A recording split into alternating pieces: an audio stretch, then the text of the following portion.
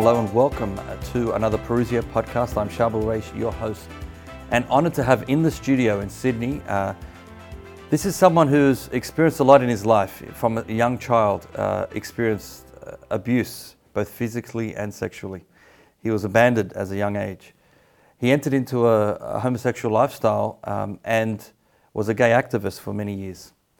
He became a Catholic, left his boyfriend, and then he got married and has now is a father of a teenager, and now the founder of True Identity. It's a community that aims to help people and journey with them through sexuality, identity, gender, and we're going to sit down and discuss all of this with him. Is none other than James Parker. James, great to see you. Charbel, good to be with you today. Thank you for having me here. Thanks for being on. We've known each other over the years, and I've had you on years ago on a podcast. We had Gabriel Kubi, and we've discussed various things around culture. But I really wanted to have an opportunity to sit down with you and just sort of share your story, because there's so many facets to it. And I got the honour last night to hear more, and with our local community. And it was just you've articulated so well, but it's such a roller coaster ride hearing your story. But I guess the eye-opening thing is it's not uncommon, and that's what we're going to unpack, especially with your community you founded. You're journeying with many people who are experiencing similar things along their life. So could we start? I know how long's a piece of string, but the express version, diving into your upbringing. You're from England, and then how you discovered your identity over your lifespan, and let's dive in. We good Without for a question, I'd love to do that. Love to. Thanks. So really, I think some of the significant or the poignant bits of my story is I came out at the age of 17, the first guy to come out in a Catholic high school. I was a Protestant at the time who got a scholarship to a Catholic high school, and this is back in the 1980s when even the whole concept of people being gay and out was still really quite frightening, to say the least. At the age of 18, I ended up going to university, and there I threw myself into gay activism. Again, I was the first person to come out in university, so there was no sort of safe space and a coffee machine for me and the rest of it, at university. So I really saw myself as needing to stand up for the essence of what were people's human rights. Not just that, I also had, always had a desire for God and a knowledge of God, but I did see and believe the church to be wrong in her teaching, particularly the Catholic Church. Were you going to church growing up? I was going to church growing up. So I was a practicing Anglican, what some would call in America an Episcopalian. Yeah. But I was raised to believe that the Catholics were a bit quacky and a bit weird, really, a bit over the top about many different things. Of course, when you tell your child not to go near something, the very thing they do is, with curiosity, they go near it.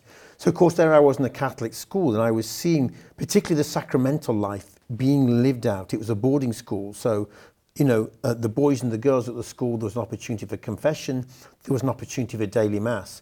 And even towards the end of my time in school, even though I'd come out, I was attending daily mass. At university, I wasn't attending daily mass, certainly to begin with, but I was still very much being exposed to the gospel and exposed to the Catholic sacramental life, even though I wasn't practicing that sacramental life. But it was there, having thrown myself into gay activism, there was a time of being very promiscuous. But I did actually settle down with a long-term boyfriend. Okay. And it was in the midst of that relationship that I was invited to respond to the question, do you want more love in your life? Now, I can't imagine there being one person listening to this or if they're viewing this who wouldn't turn around and go, well, I'd say yes to that. Of course we would. Yes. Everybody would. So in some way, that was the hook. And I found myself within a group of young Catholics who were basically worshipping God and who'd realized that actually that they didn't want religion, they wanted relationship. So within a number of weeks, I did a prayer of repentance, said, Lord, if there's anything that stands in the way of your love, I'm sorry. I really am sorry. And send me your love. And people prayed that the Holy Spirit would come and touch me. A very simple prayer, literally within a couple of minutes. Now, the thing is if you give God a millimetre, he will take at least a kilometre, or if it's a yard, he'll take a couple of miles from you. And what happened is, I then began just to, as it says in Psalm 131, I began to quieten my soul like a well-fed child. And within a number of weeks, I could learn to I could sit and be quiet for about 6 minutes. That was a miracle for me, because I'd always been loud as could be. There was an anxiety and a sense of rejection within me. So before being rejected, I would make myself so noisy that I wouldn't be able to hear the rejection, because there was so much pain within me. I'm in a long-term gay relationship. I say yes to Jesus, and my soul begins to experience what I can only describe as drops of water on a very arid land of my soul. Within weeks, my boyfriend sees this. He says, I want what you've got. And that's very important to understand this. We are a practicing gay couple, monogamous and faithful to one another. We are both hankering after more love and after Jesus. Literally, the God-shaped hole within us is starting to scream, if you like. He came to the Lord as well, and we became what I'd regard as, and others said, was this model gay Christian couple. We were reading our Bibles. He was a lapsed Catholic, so he started going back to Mass. I was going to Mass with him. We would turn up early to Mass with our Bibles, which is unheard of. The gay couple's here before everybody else with their Bibles, reading it. So we were serious about our faith. But a number of months after we'd gone into that kind of pattern, I began, as I sought God's face, to feel very, very uncomfortable with what was going on between us. It wasn't that I didn't genuinely love this man, but I sensed that our expression of love and the way that we were living that out, and particularly from a bedroom perspective, that it was wrong. And so it came to a point, keeping it brief, where I knew that I had to step aside from this relationship. I needed that space. And I sensed God was calling me to go deeper into relationship with him. And I'll be really honest with you, I thought, well, I'll give God a go, and if it doesn't work out, we'll just get back together. Because we both clearly do really, we're sincere friends and we love each other very much. But as I stepped aside from that relationship, it's there really, as I stepped through that door, the Lord knocking at the door of my heart, and I opened it and said, yes, I'm going to come in, and I want to give you the chance to be number one, Lord. Then things really began to unravel. So there I am now in my early 20s, and I'm beginning to, as I develop this prayer life and silence in my heart, it is as though the floodgates of my memories begin to rise. And the Lord begins to show me the fact that I'd had numerous really traumatic experiences. The significant ones would be the fact that I'd been sexually abused between the ages of 8 and 11, almost on a weekly basis. And I had totally repressed this. And this was by a Christian married man that had abused me, a teacher from my school. I mean, that's what's hard to understand, and for many who don't relate, you didn't talk about this with anyone. Not at all. And there was a reason why I didn't talk about that. First of all, is those who might have been around in the 70s when I was young. This is just a few years after what we'd call the sexual revolution of the 60s. But there still wasn't a vocabulary to talk about these things. And also, you certainly wouldn't talk about things that had a homosexual nature to them, because that still wasn't part of the nation's vocabulary, the Western nation's vocabulary. The other side of it is this, is that I'd been exposed to pornography briefly before the abuse began. And in the setting in which I was introduced to pornography, there was a sense of, which it still is today, shh, don't talk about this. So anything sexy or sexual was not to be talked about. That's the first thing. The second thing is this, is to be able to understand childhood sexual abuse. Basically, the groomer turns round towards the victim and grooms them not to speak. There is always some form of threat. This will happen more, I will hurt your sister, I will kill your rabbit, or it will just get worse for you, or whatever it might be, or you really are bad, and if your parents find out, you'll get into more trouble. And so what happens is you learn in some way or other to comply with whatever the groomer says to you, who ultimately, of course, becomes the perpetrator. So what happened is, and I was told this was my punishment for not doing my scripture work well, of all the things to use against a child. So I just worked really, really hard with scripture, and my marks were never that great, however hard I worked. Therefore, that justified the fact that the teacher could say to me, well, this is why you're being abused, because your work still isn't good. And of course, the pain is so great, and the pain is so deep, that if you sit there and live in the midst of a pain that a child cannot process, in a sense, that child becomes despairing and suicidal. So you push it down, you repress it as much as you can. But of course, there are always telltale signs. So I was a loud, angry child. I challenged every authority going because in this situation of powerlessness in the abuse, I couldn't challenge it. This man had all the power over me.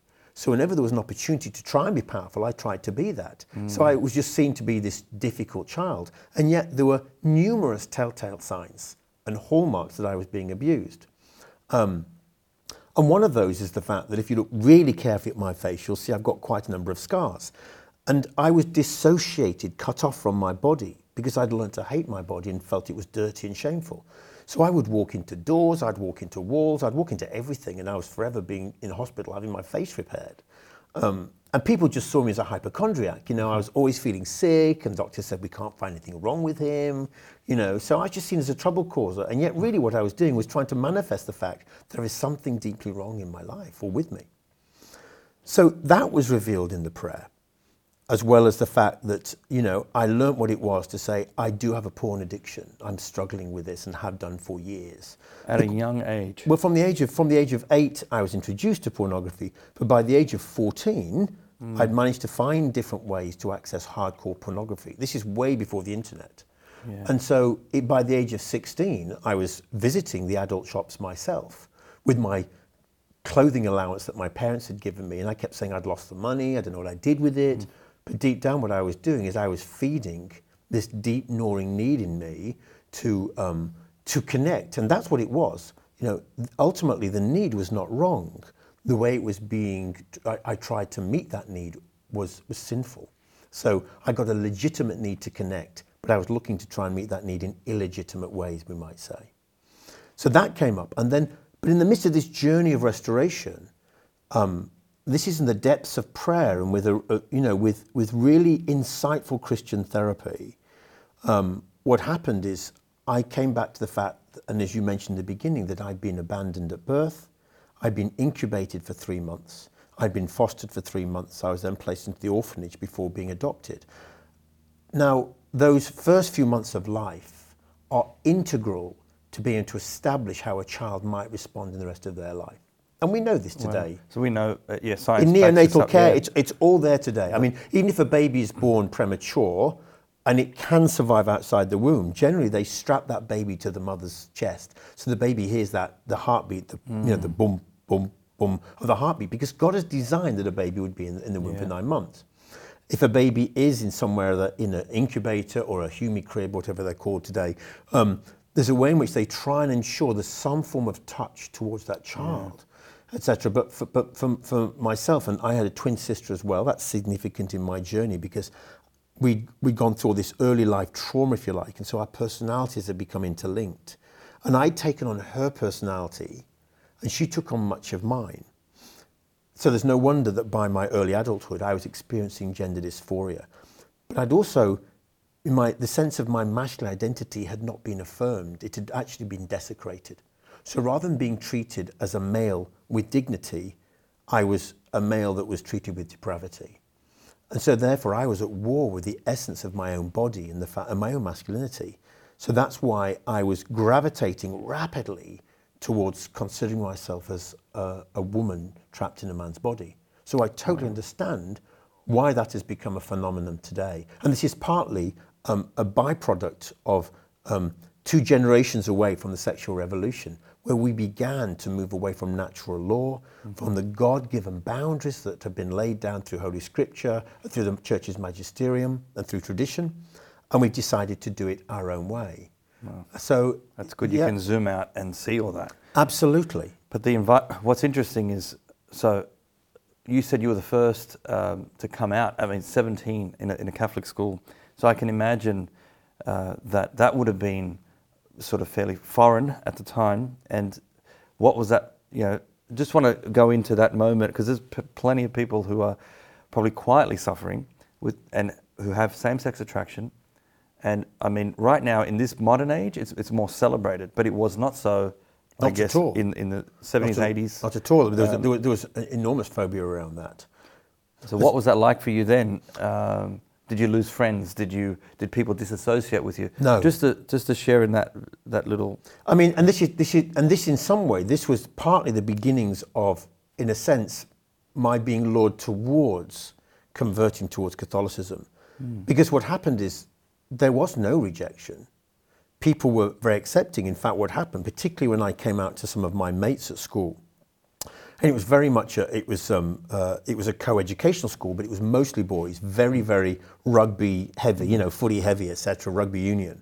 And so in coming out to some of the guys they were my heroes in many ways. I was the camp, very feminine guy, and these guys just seemed to epitomize all that was masculine. But when I shared my pain with them at the age of 17, many of them shared their pain with me and just said, well, you think your life's difficult? This is what I struggle with, which was nothing to do with my struggle, but they too were in pain.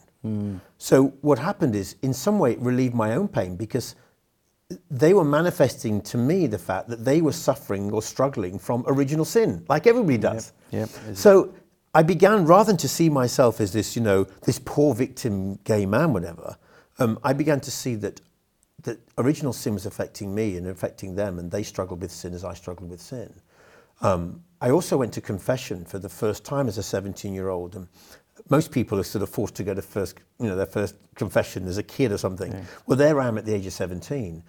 Because of the layers of trauma that I was carrying around and repressing, I'd noticed that some of my mates at school, some of what I regard as the good guys, they were just good guys. They seemed wholesome guys. But I noticed that on a Saturday evening, they would leave study time. This is in a boarding school, and they'd go to this confession thing. And I just thought, well, there must be something in this, because these guys seem really balanced and nice guys, and clearly they were, they were having their sins that were red as crimson washed white as snow. And I went and knocked on one of the priest's door, one day, and he was in his 80s. He'd been a prisoner of war with the Japanese, so he'd seen suffering, and we all knew from his story he'd seen suffering. But this man was love on legs. He was just beautiful, and he literally was Christ in our midst. And I knocked on his door and I said, I want you to hear my confession. He said, you're not Catholic. I said, I'm not. He said, well, come in and sit down and we'll have a look at this. And he said, well, would you like to, what type of things did you want to talk about? And of course he gave me permission to talk. And he was silent. And he looked at me and engaged with me and he listened to everything. And as you're nodding your head at me now, he was nodding his head at me, just listening. And I went, with all these things. And then after talking for far too long, as I generally do, he then said, I said, but I came here for confession, so I don't know what to do. He said, you've just done it. Now, I wasn't a Catholic. He didn't absolve me of my sins. But he turned around and said to me, God's heard everything and he loves you. And I felt a sense through this man's mouth that the love of God and his presence hit me. And I walked out of that room and I was unquestionably 12 foot, 3 or 4 meters higher than I was when I went in. At 17? At 17. So right at the start of you coming out. That's right. That's interesting. Right. So what happened is there I am coming out and finding acceptance, but actually probably the deepest experience for me was there in the church, that I was able to speak of these things. And in some way, see, if the priests weren't going to accept me at school, then, I thought, well, because I expected to be rejected. There's something wrong with me. Maybe told me there's something wrong with me. Now, were my same-sex attractions and the way I wanted to, or the way I fantasized and wanted to live them out, were they objectively disordered? Absolutely they were. Thank you, Mother Church, for getting the wording right. Many people say it's despicable. You can't say it's intrinsically evil. People aren't intrinsically evil. Not at all. But the way in which we embrace evil, or the way in which we embrace something that will lead us away from Christ, is clearly evil. Yes. And when something's evil, it's evil. So it's intrinsically evil. So again, even though these are very, very strong words that Mother Church uses in the Magisterium, they are correct. Of course, the role today is to try and find pastors and others who, from a pastoral care perspective, are able to break open these words and to explain to people, you are God's beloved. But like everybody else, you need the transforming of your mind and of your soul as well. And that's what began in some way to happen to me. Certainly that seed was sown in me as a 17-year-old. But then there I am in my 20s, having left my boyfriend. I've begun a therapeutic journey with an insightful Christian man. And I've still got this setting of beautiful young Christians who are pursuing holiness. And that's an important word, holiness. Yes. Because at no point did anybody say to me, well, you need to renounce homosexuality and you need this and you need that. What they were doing with me is saying, we want to be holy. Come with us. And they gave me permission sometimes to speak into their lives. And I slowly but surely began to give them permission to speak into mine. And I mean slowly but surely because, of course, they got a lot of speaking in my life to do because I didn't have any boundaries. My boundaries had been shot as a child, and there's very few boundaries within the gay community, you know, and the LGBT community. And so what happened is they began slowly but surely to help to build me, to build me up. And again, at this point, because they were Catholic, I was regularly attending Mass at this point. I'd begun to pray the Rosary and to have that, that slow meditative steps on the life of Christ. And I remember one day crying out to the Lord and saying, Lord, I've got no idea what it means to be male.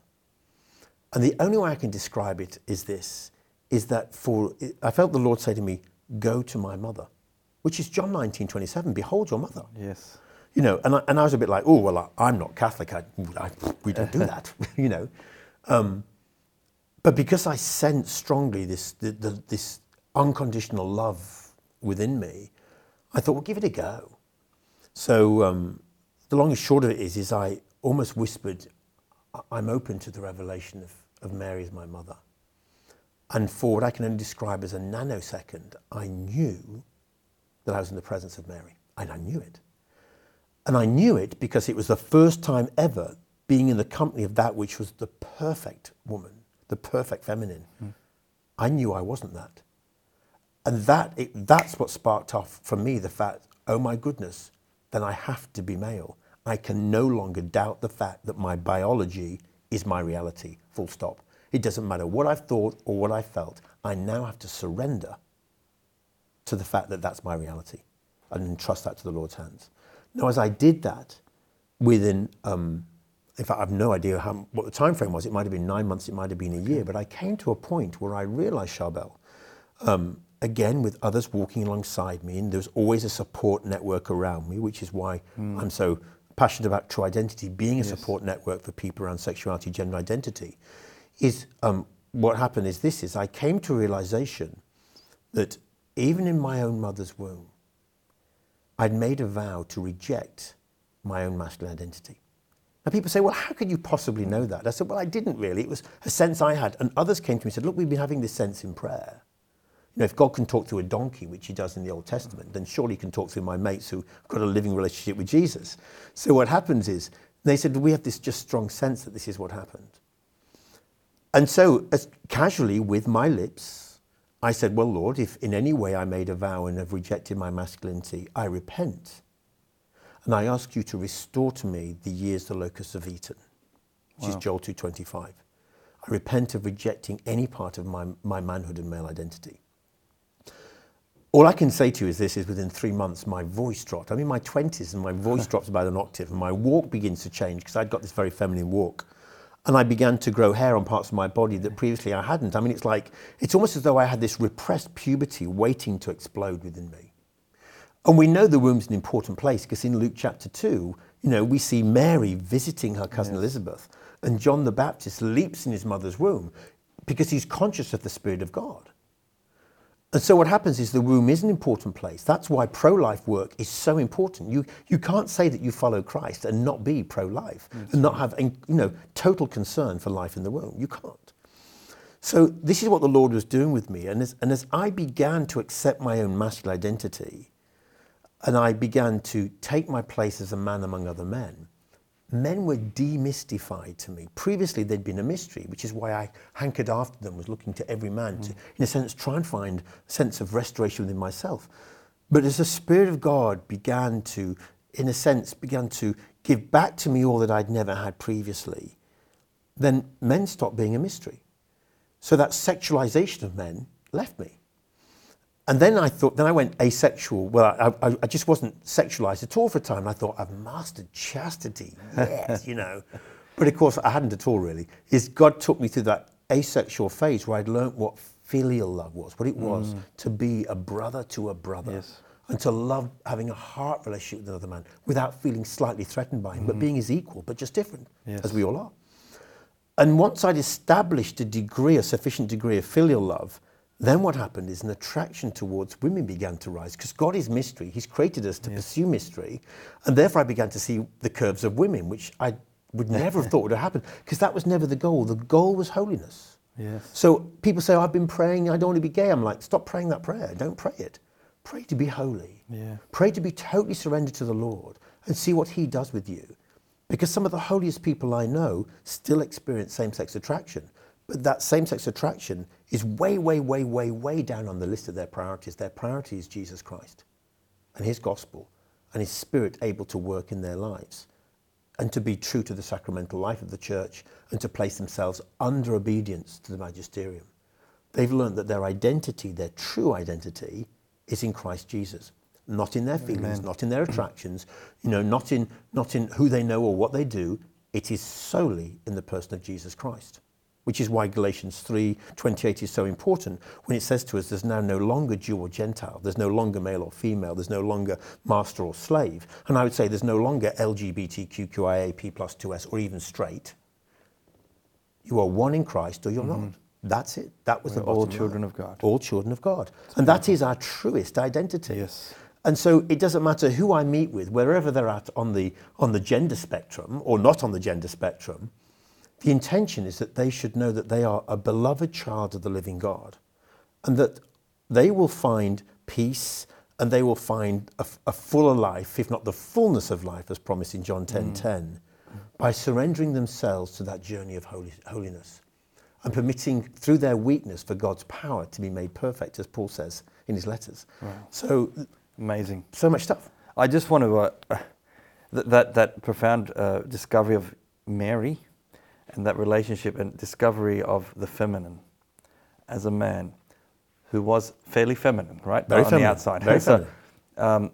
and when you discover Mary, and she is the model, right? She really is the model disciple. And then it's beautiful to see, within months you're transforming. Yeah. And then you discover the beauty of the femininity and then your identity and how you are a man. Yeah. A lady in all this, but today, right now we have LGBTQ and it keeps going. And the problem is there is sort of an undoing. We've had a very strong feminist movement for a long time. And then we've had very strong with the Mardi Gras and the gay rights and look, absolutely, I know it's traumatic growing up, and those who have same-sex attraction have been bullied or been, and that's not acceptable. Many struggles. There's always struggles. Yeah. Not acceptable. That's right. But we get to a point where now we're in a time with the transgender movement, and so this whole gender fluidity, and we've been told, in my lifetime at least, that we've had this, we can identify a gay gene, and so you're born that way. So how could you distinguish between heterosexual or same-sex attraction? You're just born that way. And so this is God-given, and there are many Catholics talking this way, leaders. And so, okay, if it's God-given, now we have this phenomenon of the transgender movement who are saying you can change gender. So we have to make up our mind now. Is it God-given, or is it a choice? And then where does this leave now in the feminist movement now? There's so much going on. There's so much going on. Can we unpack a bit of this at the I'd moment? love to do someone that. who's lived in this life. That's right. Well, first of all, the thing is, this is the way in which the gay community said that they could fight for human rights was to say, well, as somebody is black or somebody is Asian, whatever, we are gay and we can't change that because we're born that way. So there was a big push to say that. Now, I grew up believing I was born that way because it's all I'd ever experienced. I didn't choose this. Nobody in their right mind would choose to be same-sex attracted. And people saying, well, it's just who we are. It's a very easy throwaway phrase, and it is who that's what I was. I was 100% same-sex attracted. So it's incredibly important to accept that's where you are and what you're feeling. And I still fight for those rights today. And say to many in the church, it's important that we have places and spaces where people can say, this is what I feel, this is where I'm at, and that we meet them there where they're at. Now, the fact is original sin affects all of us. So if we meet each other where we're at, God always has more. And it's important we call each other onto that journey. So those who say, well, that's not just where you're at, it's who you are, and that's all you've got, and close the door to that, that causes an injustice towards the opportunity for that person to grow in holiness. That's right. And I say, short. That's right. Yeah. That is in and of its own right a sin. And that person should have a millstone put around their neck, as Jesus said in the gospel, because it's closing the door for the opportunity for them to experience the power of the resurrection in their lives. So what happens here is people have said that people have been born that way. Now, there have been numerous scientific research around this, and at one point they went to identical twins who are genetically identical, and you got one twin saying, I've always been same-sex attracted, and the other twin saying, well, I've never been same-sex attracted. And they said, well, hang on a minute, this doesn't compute. It doesn't. We can't. Turn, it just doesn't work out. You know? You are a twin. I'm a twin, although I got a twin sister. Okay. So it's different. If I'd got an identical twin brother, that would be one thing. But I know of many identical twins, and they're identical twin brothers. Yes. Where one has professed they're gay, and the other one says they haven't been. But actually, the answer to that question, is someone born gay, or is it a genetic thing, was answered back in 2019 in the August edition of a magazine called Science. So Science magazine, August 2019. The results of research done on just over 490,000 people. Nearly half a million. Nearly half a million people. Wow. They released the research, and they were quite fearful of releasing the research because, of course, many people who worked on the project to try and find the gay gene were themselves from the LGBTQ community. But what they did discover is they could categorically say, we have looked anywhere and everywhere, there is no gay gene. It's the first thing. But what they did notice in their research is that people's emotional response or ongoing emotional response to their environment shaped people's sexual attraction and what they'd regard as sexuality. How so? Let's go back to that again. Yeah. Your emotional response to your environment around you and how you perceive that environment and how you respond to it begins to shape your sexual attractions and how you will respond as a sexual person in certain circumstances. So let's go back to my life. I'm introduced to pornography at the age of 8, black and white pictures, but nevertheless sufficiently, tantalizing in some way or other to begin to stir my erogenous zones and the arousal within me. But I was told that was to be private. Then my first sexual experience is at the hands of another man. And it's repeated and repeated and repeated and repeated and repeated over a number of years. So there's no wonder that by the age of 11, when the abuse stopped, that I'd been trained in this way. I meet many people, 50, 60, even 70-year-olds, when we have conversations and we look beneath the surface, and they'll say to me, well, I was made to do this with such and such, an uncle or a cousin or somebody else, whatever it might be, when I was 9 or when I was 13 or when I was 14. And then some of them now say, I now realise they made me gay. It's a very strong phrase for someone to use. Yeah. And in some cases, these people have got married, they've had kids, and then it's all fallen apart because nobody's ever recognised that actually their emotional responses to their environment formed where their sexual attraction was. Now, I mentioned that very deliberately because some people would say, oh, well, I'm a deluded person. I was always straight. I don't know how you can sleep with several hundred men and always be straight, but that's nothing altogether. Yeah, that is another point. Absolutely. Yeah. I mean, was I gay? Yeah. Absolutely, I was gay. I ticked every box. I just did. And now I'm not. That's it, full stop. I got nothing to lose by saying if I still am. I said, well, I still am because I know God loves me. Yeah. So it doesn't make sense to turn around and say, oh, well, I'm just drawn to pretend. Well, it doesn't benefit me or anybody else, and my conscience would burn anyway if that was the case. But the clear thing about this is that in these circumstances, we're meeting more and more people who, through good therapy and through spiritual maturity and spiritual development and that journey of holiness, Jesus is actually helping them to find restoration of the years that the locusts have eaten. Joel 2:25 again. So I know people across at least 40 countries And I'm not just talking one or two people, I'm talking in some cases hundreds of people across America, hundreds of people across Europe, people in Africa, people in the Middle East, people here in Australasia, who've all gone through a similar journey to my own self. Here in Australia, I know well over 100 people who've gone through a similar journey to myself.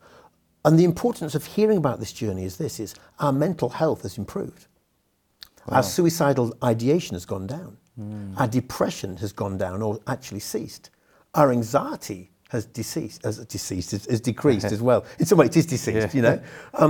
But these are so many of the issues that we're now seeing within the LGBT community, our brothers and our sisters, whom we love. If we're not careful, we're turning around saying, oh, that's who God made you to be, that's who you are. So you're stuck now within all these unresolved issues that are there, and which can leave you there. Now, this is why transgenderism is such an important topic. In fact, there's no such thing really as transgenderism. There's just more and more layers of people who are stuck in the effects of original sin and generational sin and social sin. And there are three types of sin braided one over the other, which makes it seem impossible to be able to be released from that sin. But of course, Jesus, what he did on the cross is absolutely perfect. So every sin has been paid for. But the thing around the whole gender thing is this, is we're rapidly now seeing more and more young people who've gone down this transition avenue with their puberty blockers, their cross-sex hormones, and their surgical removal of their healthy body parts. Is now young people are saying, hang on a minute, this has not been the panacea or the resolution that you promised me. I'm now left infertile, I'm now left with more serious mental health, and my life is a mess, and it will never be the same again. This is young people. And what they're speaking up about is they've realized they've got something called comorbidities. And those comorbidities are a collective of different issues that layering over each other make someone believe they're in the wrong body. A collective of issues that make somebody believe they're gay or lesbian. And you know, if you go around, you read the different biographies of people who said they've come out and they've become the hero of the LGBT community, whether it be the Elton Johns of this world. If you watch Rocket Man, the movie of his life, you will see all the childhood pain and the rejection from his father that's there. Elton John has numerous comorbidities that have permitted him to turn around and say, well, I'm gay and that's the way I am. So you're saying this is common? Very common. So out of the 100 that you know, are you saying many of them are suicidal, many of them have had trauma, many of them have had abuse? There's a consistent pattern here? Well, I'm saying that what happens is there's certainly a higher percentage of suicidal ideation. We know that within the trans community in particular, there's a higher suicidal ideation within it's the not the impression you get, right? I mean, on Not the at outside, all. everyone is happy and joyful. It's and colourful and glittery, yes, exactly. You've got the rainbow, you've got everything going on. So and people it's a accept party. that because that's what social media or mainstream social media and mainstream media tell us. But if you look carefully, there are articles galore on the pain that people are experiencing. And this is why I'm saying it's imperative with whatever we're dealing with in life that we don't just take everything at face value, particularly where the media is concerned today, that we need to examine what is beneath the surface. Since when does an 11-year-old say, well, I'm fine with having sex with adults? Clearly they've been sexualized. Where does an 11-year-old find out about sex? Unless somebody has sexualized them or, you know, they've revealed to them or demonstrated to them things that are sexual. That is another problem today. Pornography is introduced at such a young age. Such a young age. It's a hyper-sexualized culture Without right a question now. of doubt. Just through advertisement, media, you name it. That's right. The fashion and wow. That's right. And we're seeing that all the time. You know, I'm literally being contacted by young teenagers, and I'm not talking just the boys. I'm talking the girls, 13, 14-year-olds who are stuck in hardcore pornography. And they feel they have very, very few places to go, which is why I believe that the church and the leadership in the church needs to recognize that actually we thought the pandemic was an issue. I'm saying the porndemic. The porndemic is the greatest issue that's affecting us today. It's getting worse, isn't it? It's getting worse because it is profoundly twisting an understanding of who we are as human beings, what our origin, our place, our purpose is as human beings. Ultra accessible these days. Ultra accessible. And you know, I do some work with those who are in rehabs. And as I listen to their life stories, as the priest listened to my life story and this good therapist listened to my life story many times, I listen to their stories, and many of them talk about being exposed to porn. They first saw porn images at the age of 5 or the age of 8 or 9. I talk to the parents of people who are transitioning or want to be non-binary, and they often say, oh, maybe it was a problem that we used to watch so much pornography early in our marriage and when the kids were small. I'm like, if the kids are exposed to that, they cannot process what was going on. This stuff, this is why God is really clear, in the Mosaic laws and in Leviticus. He says there's certain things you should do and certain things you shouldn't do. Yeah. You shouldn't put blokes in dresses, for example, or men shouldn't dress as women and women shouldn't dress as men, and men shouldn't lie next door to men in the same way that they would lie with a woman and whatever it is. Yes. I mean, God wasn't trying to be a killjoy. He's saying if you don't follow these, you will actually begin to cause yourself and your soul great harm. And of course what happens is as we move more towards the world's words rather than towards God's word, is we are layered with shame. And shame is something we never discuss because it makes us feel shame and feel ashamed. And nobody wants to feel ashamed by different things. But when we provide people with settings where they can look at their shame, which is what the church in some places is doing and needs to do more, particularly because all of our shame is there on the cross in Christ. Yes. So therefore we are guaranteed the fact that if we're willing to look at our shame and we bring it to him, he will lead us to a place of moving beyond the shame towards resurrection. So people get layered through inappropriate sexualization, and then they become trapped, and the world says, oh, well, this must be who you are. Just embrace it.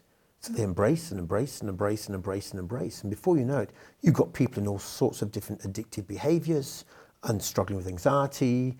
They're taking antidepressants and all these other different issues are happening. Now, I'm not pushing away, the revelation of medicine today, far from it. But what I am saying is is if we're not careful, we're putting a Band-Aid over people's cancer. Yeah. And that to me is a great injustice, particularly when we've had revelation of the fact that Jesus does restore the years the locusts have eaten. And this is why we are called to surrender to him in our weakness, that his power may be made perfect within us. And what we do is we go on that journey of holiness, and we learn to keep hearing that echo. My call is to be holy as my Heavenly Father is holy. I'm called to be perfect as my Heavenly Father is perfect. But it's the power of God working in us, doing infinitely more than we could ever ask for or imagine, as it says in Ephesians 3. It's out of this world. It's beautiful. This is it. You've found joy now, finding your faith. Absolutely. And the importance of that, and then your identity. And I'd love to show the connection. And you then, you had a serious relationship with a woman, and now you're a father, and you have a teenage daughter. That's right. And so can you tell us how that happened? And how long was that process from when you became Catholic? It's interesting because it was in my earliest 20s that I left the gay lifestyle and I made Jesus my priority. It was then at 24 that I gave into Catholicism, having been introduced to a Jesuit Catholic school at the age of 13. Yeah. So in some ways, that there was kind of a chipping away at my soul for about 11 years in some way or other, having been, exposed to Catholicism and the beauty of Catholicism. Yes. So for me, certainly High Mass on a Sunday at school there'd have been the incense, and and we'd sing different settings of the Mass in Latin, and it just brought the soul raised up towards the Lord. So at 24 I became a Catholic, and then what happens, I entered deeply into the sacramental life, and I was very blessed to have a job within the church from the age of 25 to 28. Yeah, what role was that? That's interesting. That was a role, well, I say I became Catholic at 24, and then I ended up with a role in the Vatican at the age of 25. For most people, they start at the bottom and work up. I started at the top and I've seriously gone down since then. But I started in the Vatican, and I was working on a project with evangelization for the Great Jubilee year. So that exposed me to what some would say is the heart of the church. The heart of the church is actually in every single celebration of the Mass. There is the heart of the church amidst the faithful gathering together around the Eucharistic table. But you get all the Catholic gossip in Rome and everything else. But it exposed me not just to the church in Rome, but because I was traveling a lot with my job towards Africa and the Middle East and across Europe, I got to see how the Lord and how the Holy Spirit was at work in so many different ways, in so many different cultures and languages and expressions. Yeah. And that God he got this way of unifying his people as we surrendered to him. It was magnificent. Pope John Paul II, the Pope at the time? Pope John Paul II, Yeah, the wow. Pope at the time. And trying to just keep up with what he was writing was hard work. But that exposed me then towards the Catholic Church. But it was really, once I returned to the UK in my late 20s, and I sought to be obedient to something the Lord had been saying to me in my prayer while I was in Rome. And the Lord was saying to me, James, I want you to go back and to face 5 people. I want you to go back and meet your ex-boyfriend who you left some years ago.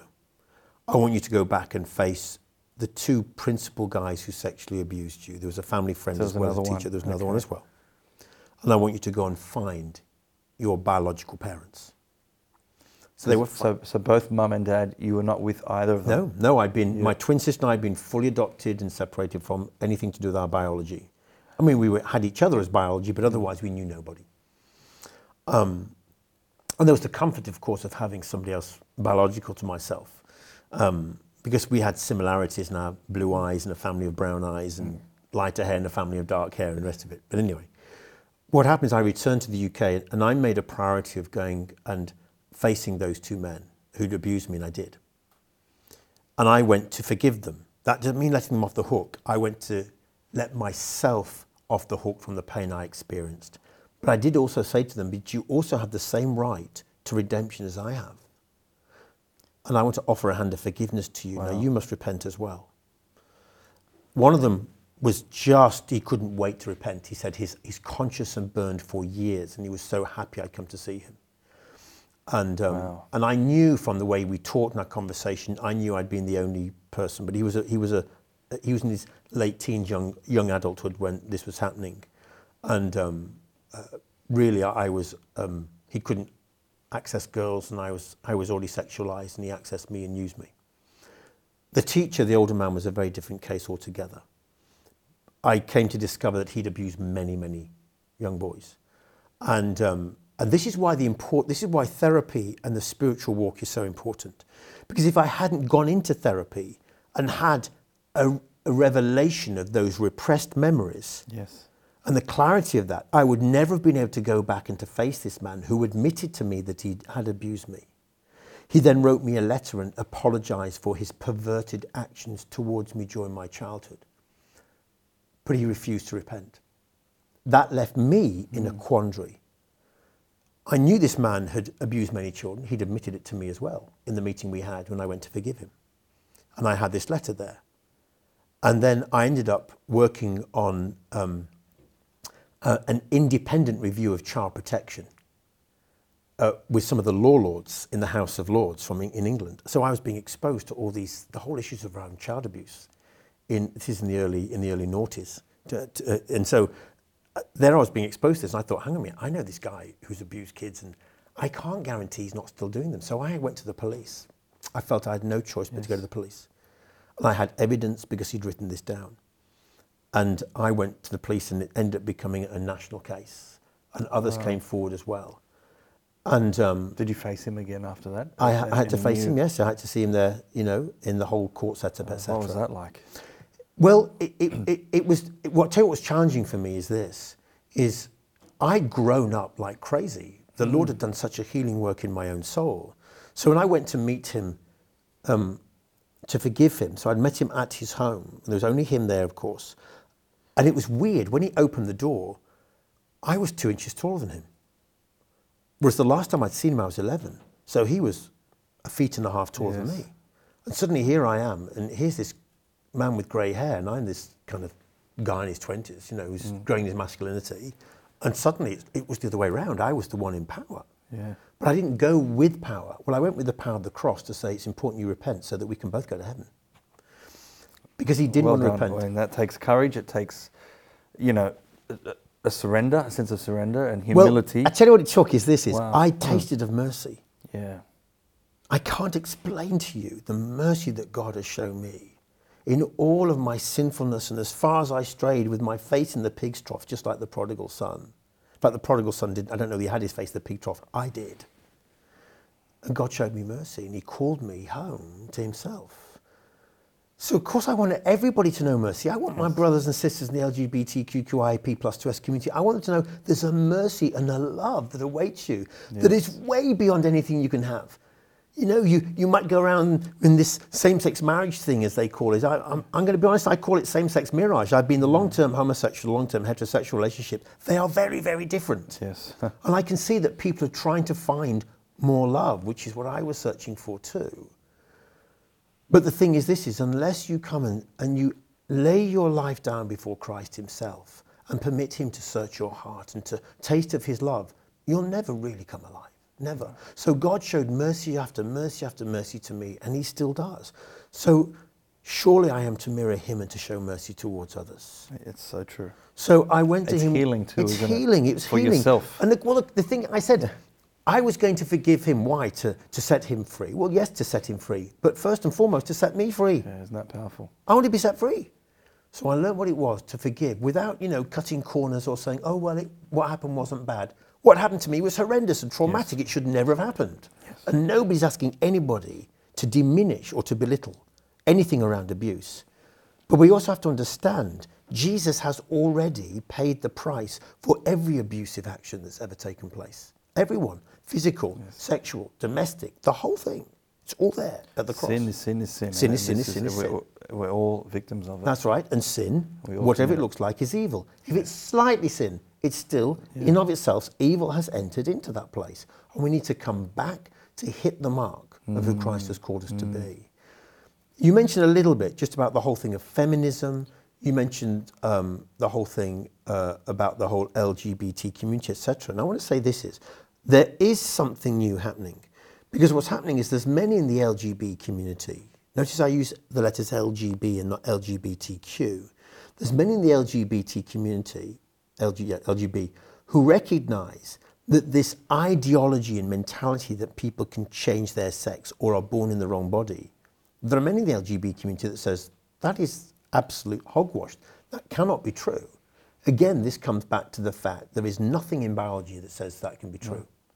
And there are so many people, and I'm walking alongside a number of them, some who have said they want to transition, and in our own support network, we meet with each other, we talk through our stories, and we learn to decipher and decide what bits have been missing in your life. Where do we need to permit you to go through a cycle of your development that you haven't been through, or where you've got neglect, or where you've been abused, often one or the other. So what you haven't received is neglect. What you received that you shouldn't have received is called abuse. And generally, we're dealing with these two things. And the solution to abuse and neglect is forgiveness and repentance. Yes. I mean, in some ways, it becomes quite simple, but also building a community around ourselves and being called towards holiness. God is perfectly capable of leading people. And there's a place for therapy, and I don't want to undermine that whatsoever. In fact, I do want to raise that up because many of our laws today now, particularly across the Western world, the LGBTQ protagonists and ideologues are trying to now shut down therapy and prayer for people around sexuality. Why would they want to do that, particularly prayer? Because they know it works. Yes. They know that what happens is if people do get a hold of this, then they too would have to humble themselves before the Lord Jesus Christ, which of course is the doorway towards love, and towards life, and towards truth. But we're seeing now that the feminists and members of the LGB community who are splitting away from the T and Q community, they're willing to work in collaboration with crazy people like myself. So I'm hearing from different women, different feminists, who years ago I wouldn't have wanted any bar of. I was just interested in the guys, mate, Yes. And there are people from the LGB Alliance in Australia and elsewhere who want to work with people in the church and others, because they're saying, well, in some way, we're more like you than some of these others who are trying to basically take sexuality and identity off a cliff edge. Yeah. They're adding any letter they can under this one banner. That's right. And sort of forcing all these different issues under one and packaging it. That's right. And it's almost, what did I see recently? The LGBT community for Palestine. And it was Queers like, hang on, hold on. We're mixing things here now. Yes, yeah. We've got sexual identity, that's one thing. Whether you're attracted, that's another thing. Same-sex attracted.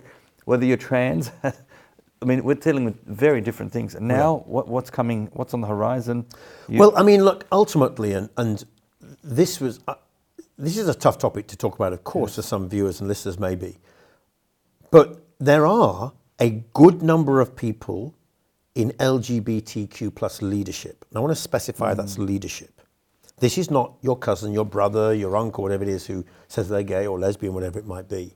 But there are a number in the LGBTQ leadership who have for years been pushing for one particular agenda, which is the ultimate goal. And that is the sexualization of everybody, that there would be no age of consent.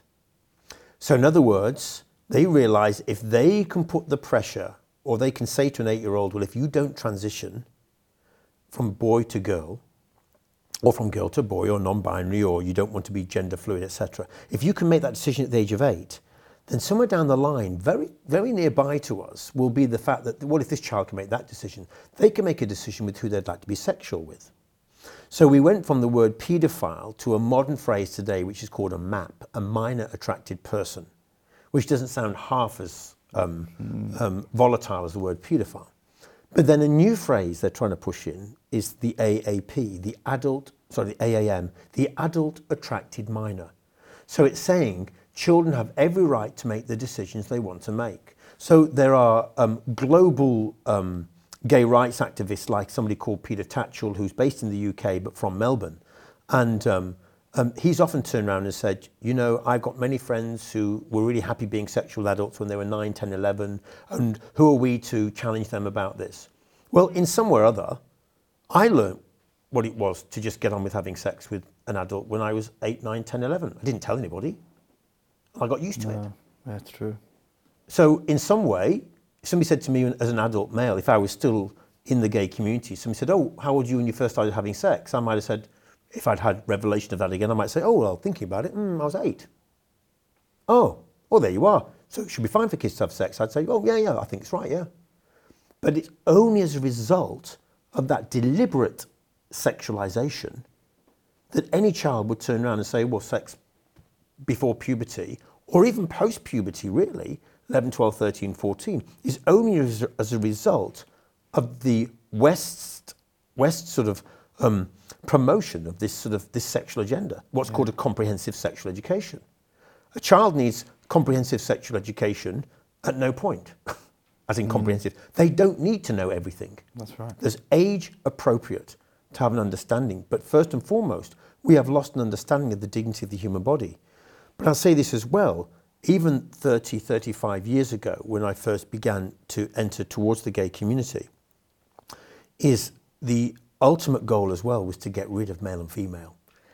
Now I'm going to say this to you. Then. I was a 19-year-old having conversations in the Lesbian and Gay Centre in London. And the Americans and the British who were there one night at the bar, these Americans were talking about the fact there's a very clear gay agenda. And part of that was to get rid of male and female. I remember thinking, that'll never happen. How can you get rid of male and female? You've only got males and females. Yeah. But you look 35 years later, look at where we are. There's a very, very deliberate push on all these pronouns that, you know, we can't assume anybody's male or female, etc., whatever it is. It is a very, very deliberate push to, strong word, but to bastardize the word of God, to turn around and say male and female, he did not create them. Yeah. And there are many priests now, and I've heard them. I heard a guy called Father James Allison who is going around the world and he's promoting this and saying, you know, what a horrible document the Vatican brought out called Male and Female. He created them. I was in a seminar with him a few weeks ago and he said this, and he said, what a despicable document this is, how this harms people who are intersex, etc. And I deliberately use Father James by name because what happens is we have to be very, very careful of how our shepherds lead us. I'm not saying that his intentions or his heart isn't meant to be good. I'm not saying that. I'm saying, though, that my lived experience as a man with gender dysphoria and my lived experience of walking alongside those who, in some cases, after 2 decades, have transitioned, and my lived experience today with those who are talking about transitioning and walking with some of those people I know who are in the midst of transitioning, he does not have the full story. And some of our pastors and our leaders don't have the full story. And this is why I say it's really important that we're all the time saying, why is what's happening?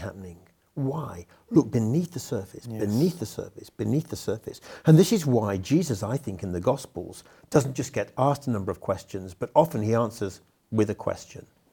He's saying to them, why are you asking this to me? Because you already know the answer. Or if you don't know it, you need to go and discover it for yourself because it's within you. The master teacher right there. Absolutely. You do mention many of us are looking at these issues one-sided. So we'll see 180 degrees. And I like that analogy because we ignore the other 180 degrees. So we're not getting a 360 degree. You're not getting a 360 degrees. You're not getting the full picture. And I mean, again, many viewers and listeners won't know this, but even in the past decade, there are numerous books that turn around and document how people move from homosexuality towards, in some cases, a more heterosexual or a more settled sexuality generally. Or where people who've been incredibly promiscuous have ended up being able to embrace chastity. And there's been a very, very deliberate ban on the printing of those books. You know, some books in my bookshelf were worth $20 and overnight they're worth a couple of thousand because now you can't get them in print anymore. You know, I should probably put them into some form of safe somewhere or other, you know, where they can't be affected by fire or theft. But nevertheless, the thing is so there is a very, very deliberate push in our society to silence people like myself. So for example, if we were having this discussion in the state of Victoria here in Australia, I could be fined up to $100,000 and in prison for 10 years, sorry, $200,000. And I could be in prison for 10 years just for sharing my story. And you as an organisation interviewing me, you could be fined $1 million. I mean, these are extremist laws. You're just sharing your story. Just sharing my story. A friend of mine, Matthew Grech, in Malta, he is facing criminal charges for talking about how he left behind homosexuality, met with Christ. So basically in Malta, the legal authorities there are taking him before the courts because he shared his story. Why would you want to shut down our stories? We aren't turning around in any way saying, you know, we're not anti-LGBT anybody. You're not asking to harm anyone. Not at all. Not at all. We're saying everybody has the right to tell their story. We believe that. If this is your story, tell your story. Freedom of speech. Right I wanted the right to tell my story as a 19, 20-year-old, how I thought the church was wrong. I've got every right to say that. Yeah. People come up to me often and say, well, I think you're wrong in this. I said, great, let's discuss this. We're likely to differ, but we're allowed to have freedom of speech. And more importantly, it's important that we recognise each other as dignity. Yes. That we're able to leave respecting one another. That's right. And to have compassion and sensitivity towards one another, which is what the Catholic Church teaches. Yes, always has. Always has taught that. But what's happening now is we're seeing this sort of vitriolic, nasty, sort of bigoted push to say, you must celebrate homosexuality. You know, that somehow a Catholic school where people send their Catholic children, that Catholic school now has to bend more towards an LGBTQ ideology and so-called theology. There's no such thing as an LGBTQ theology. Sorry, it's an oxymoron. But what's happening now is we're seeing more and more parents and staff and principals and in some cases even our own Christian leaders and Catholic leaders that are kowtowing to this and saying, oh, well, we don't want to offend anybody. But that tolerance that then became an acceptance that is now becoming celebrating these things. And then intolerance. That's right. Then there's an intolerance that comes towards those of us who've been sexually abused and raped and the rest of it and said, look, we've realised there's a lot more to this than you realised. Yes. And we're told in some way or other, you're now the problem. It's like, mate, we don't need this. You know, we just want to be able to throw our own stories into the mix and say, let all this settle. I'm a great believer that, you know, if there's oil and there's water there, the oil will rise to the surface. Yes. And by that I mean this. If there's an aspect of lies in the midst of truth, let the truth rise above the surface. Yes, yes. You know? And this is why it's important that and I'm encouraging people, particularly across Australia, as I think it's now 4 other states, aside from Queensland and Victoria, which both have anti-conversion laws in place. Therapeutic anti-conversion therapy laws in place. I don't really know what conversion therapy is, by the way, even though I'm a global proponent of this, but I still don't know what it is. But that's another thing altogether. It shows how crazy this whole thing is. Yeah. But we're now shutting down therapy where people can talk about sexuality or sexual attraction because everybody's been told it's just the way you are. Well, most people who transition and become trans have come out and said they were gay or they were lesbian previously. So if they're saying that, were they liars? That's right. Or were they born that way? And this is what's going on. There's this craziness happening. And paradoxes galore happening. And yet people are just saying, oh, we've got to accept this, we've got to accept this, we've got to accept this. I say accept nothing until you've done that 360 degrees of research. Absolutely. And you've listened to the stories, and you've listened very carefully to the stories. Yes. You know, I believe people who say, I think the church has got it wrong and I'm gay and that's the way it is. You have every right to tell your story, and I'll share a platform with you telling that story. But you too must permit me to tell my story. So if I want to challenge Wear It Purple Day, which I do, or I want to challenge Ida Hot Day, the International Day of, I think, the acceptance of homosexuality, whatever it is, I've got every right to do that in a democracy. Yes. And it's not that I'm trying to be hostile towards people, but there might be a belief system that hasn't worked for me, hasn't worked for others, isn't working for others, and in some cases it's actually causing people greater mental distress. And it's important that we speak up and we address these things. But some of these laws that have been passed in Queensland, in Victoria, and in the Australian Capital Territory that have now come into Canada and into many other parts of the world and many of the states in the US that they want to bring here in Australia to Tasmania, New South Wales, South Australia, and to Western Australia. The realization that people haven't woken up to is this is, you bring those laws in, and what it does is it stops people who are victims of childhood sexual abuse and of adult sexual assault from being able to go and to discuss how that sexual assault and molestation has now affected the way they see themselves as a sexual person. What a profound injustice that is. So in the name of justice, we've got people actually creating laws that will create a greater injustice for the majority, for huge numbers of our population. Yes. Because many of our young people today are being overtly sexualized in a way that they can't process and deal with. So they are indirectly, even through some of the curriculum now, being sexually abused. Now some people would say, well, I don't believe that's true. Well, you may not, but they're going through what I went through, and it was sexual abuse. Sorry. So we have to be really attentive to this. We've got to wake up politicians. Yes. We've got to wake up our church leaders. Yes. And particularly within Catholic and Orthodox settings, where our teaching has been so sharp for so many years, we need to make sure that that teaching is not blunted, but not just that. But as we uphold truth, we open the doors to mercy after mercy after mercy. Amen. An ocean of mercy. Love it. That Jesus spoke to St. Faustina about. For all of us. For all of us. Amen. I could go all day with you, James, but we have to end it there. But I wish we can keep going. But you've got to. I mean, this new network that you've established. Can you just quickly tell us about that and how people can get involved? Well, I mean, really, we're quite a loose network in many ways, and that's because we want the flexibility for everybody to be able to come in and be involved in. And for some members, they find a struggle with other members maybe. So we've got lots of different things we gather together for those who've left the LGBT community. They still might identify as or that they recognise that their same-sex attraction is as fully same-sex attracted as it was previously. But they've realised the label doesn't work for them anymore. So they have left that community. Then there's others who have, in a sense, they've been deeply touched by their own journey with Christ. And in some cases, they've begun to experience, feelings towards the opposite sex. So there's groups like that. There's other groups that gather together, groups for men who've been sexually abused, groups for women who've been sexually abused.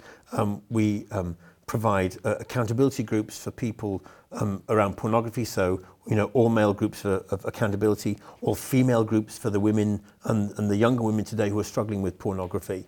And then there's also a space and a place for parents and for family members to be able to also come and to find some form of support. And there's three areas we work in. We work in education, which in some way what we're doing here today. Yes. We work in recovery, which is that hand-on-hand work with, or hand-in-hand work rather, with people walking alongside them and supporting them through their own therapeutic journey and on their spiritual journey. And then the third area is advocacy. So it's speaking up, it's proclaiming, it's just saying, look, hey, we have a right to our fundamental human rights, a right to freedom of religion, a right to freedom of therapeutic choice, a right to make our own choices in the area of human sexuality. Without one group saying, shut up, or we want to crush you. often the LGBTQ community, and again, the ideologues and protagonists, they turn around and they say, oh, the injustice towards us, everybody's intolerant and everybody's bigoted and everybody's hate-filled. Well, they are the micro-minority that's now bullying many of us as a micro-minority. That's not on. And we're not going to shut up. In fact, I learned that when I first became a gay rights activist years ago. I learned to speak up when there was hardly anybody else there. Number one at school, number one in university to come out. Well, I'm quite happy to be number one, to be fighting this cause. And if it gets me a bullet or throws me into prison, it's worth it. But we're not going to be quiet about it because we've found a greater degree of life. And we've come to understand the mercy of God. And we realize that Christ is calling each one of us back home to him. So true identity is much about that. Education, recovery, advocacy, in all those varied areas around sexuality, gender identity. Wow. There is a website. We'll put the link people here. can find it on Facebook. If they go to True Identity on Facebook, they'll find it there. And then there's also a YouTube channel as well that they can find. Oh, well, thank you for sharing. Thank you so much for being so open, so vulnerable, being able to share. It's a very heavy topic on many levels. Many levels. But we need to talk about this, and we need to be able to share this, but doing it in a way where we're not feeling judged by people, and we are able to be heard, and we can share this safely, and still be friends and all of this. So I'm praying for your work. It's so important. It's vital for today. Praying for our country, praying for our world, and praying for all those people who are suffering quietly and silently and don't feel that they could come out. That's right. And I want to say to them, what could your final message for them? God really loves you. Amen. God loves you, and there is absolutely an open door and a place in the church for you. Yes. There really is. You don't walk into a Catholic or an Orthodox church, etc., with somebody with a checklist saying, what's your sexuality, who you're attracted to. Come and take your place alongside everybody else who's struggling in some way or other, however slightly or greatly, with these similar issues.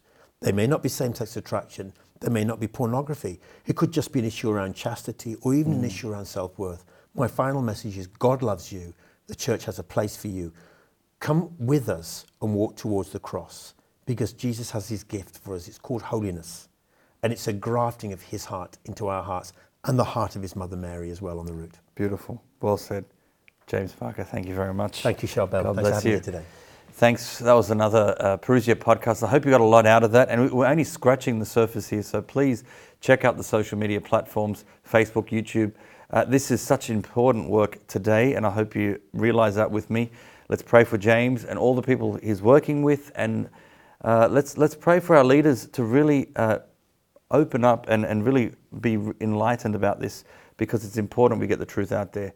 Please pray for our work at Perusia Media, our website as always, perusiamedia.com, and our YouTube channel, youtube.com/Perusia. Subscribe, click the bell, share these videos far and wide. The world needs to do it. Thanks again for joining me. I'm Charbel, Raish, your host. Till next time, God bless.